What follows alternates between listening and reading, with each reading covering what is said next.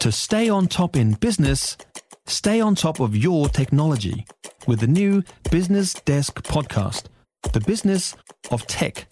Listen on iHeartRadio or wherever you get your podcasts.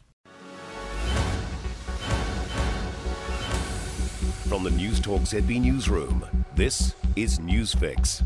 Good morning, I'm Neva Reti Manu, and this is your morning Newsfix for Wednesday, 30th of November. In this update, a law professor says children have the right to healthcare and the right to life. Health New Zealand is heading to the High Court in Auckland today after filing for guardianship of a 4-month-old baby. The boy's parents won't allow doctors to use blood from vaccinated donors for the heart surgery he desperately needs. Waikato University's Claire Breen says legal battles over a child's medical treatment are not unprecedented. Parents have the right to make decisions for their children, but sometimes parent decisions raise issues for their right to life, and it's in those scenarios the courts stepped in the past. A 42-year-old woman is due in the Manukau District Court on 2 murder charges today in relation to the bodies of 2 children found in suitcases. An investigation was launched after the remains were found in August in Auckland. 3 police officers travelled to South Korea to bring her back with them to New Zealand after an extradition hearing. She arrived at Auckland Airport yesterday afternoon. Immigration experts are concerned a change to work rights for migrants' partners could put people off coming here. Until now, a partner could get an open work visa, but a change going ahead next month will only allow partners of green list workers to do that. Couples will instead have to find accredited employers to sponsor applications for each of them, or have a partner who can visit but not work. Sociology professor Paul Spoonley told Kate Hawkesby most migrants come with partners or families. I just don't know why the impediment is there. It puzzles me a wee bit, and it's going to be a disincentive. New Zealand's big banks are expected to be hard at work to maintain a competitive edge.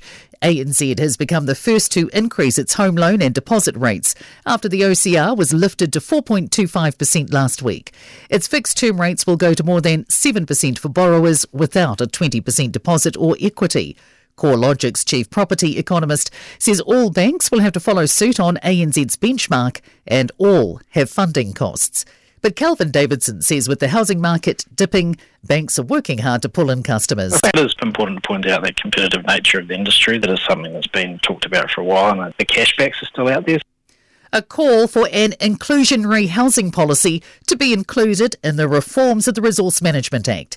The Retirement Commissioner has made a raft of recommendations in its 3-yearly review of retirement income policies, including extending the range of housing stock for seniors. Community Housing Aotearoa's Victoria Crockford says RMA reforms are an opportune way to achieve this and will help ensure our growing numbers of older people aren't left in the cold. She says it ensures the necessary housing is built, coming through either cash contributions or land from developers. A mixed result for the New Zealand art market. Works by C.F. Goldie, Ralph Hortede, Colin McCann and English street artist Banksy went under the hammer at Auckland's International Arts Centre last night. Some works didn't sell, but director Richard Thompson says others went for more than expected. We turned over well over $4 million. It was a great sale and there'll be lots of negotiation going on any of the unsold lots. It was a very good, well-attended sale. One of the Goldies, an oil portrait of Chief Wharekauiri Tahuna, sold for more than $1.1 million, while Banksy's No Ball Games went for $180,000. In sport, the Netherlands and Senegal have advanced from Group A to the round of 16 at football's World Cup. Senegal beat Ecuador 2-1 and the Netherlands defeated Qatar 2-0 in their final pool matches. The Black Sox have recovered from losses to Argentina and the United States to beat the Philippines 8-1. If you enjoyed this podcast, you will love our New Zealand Herald podcast, The Little Things, hosted by me, Francesca Rudkin, and my good friend Louise Airy. We focus on all the little things that you can do to make a positive impact on your life and to cut through the confusion from the health and wellness industry. Join us every Saturday to hear from the experts for all the tips and advice you need. Just search The Little Things on iHeartRadio or wherever you get your podcasts.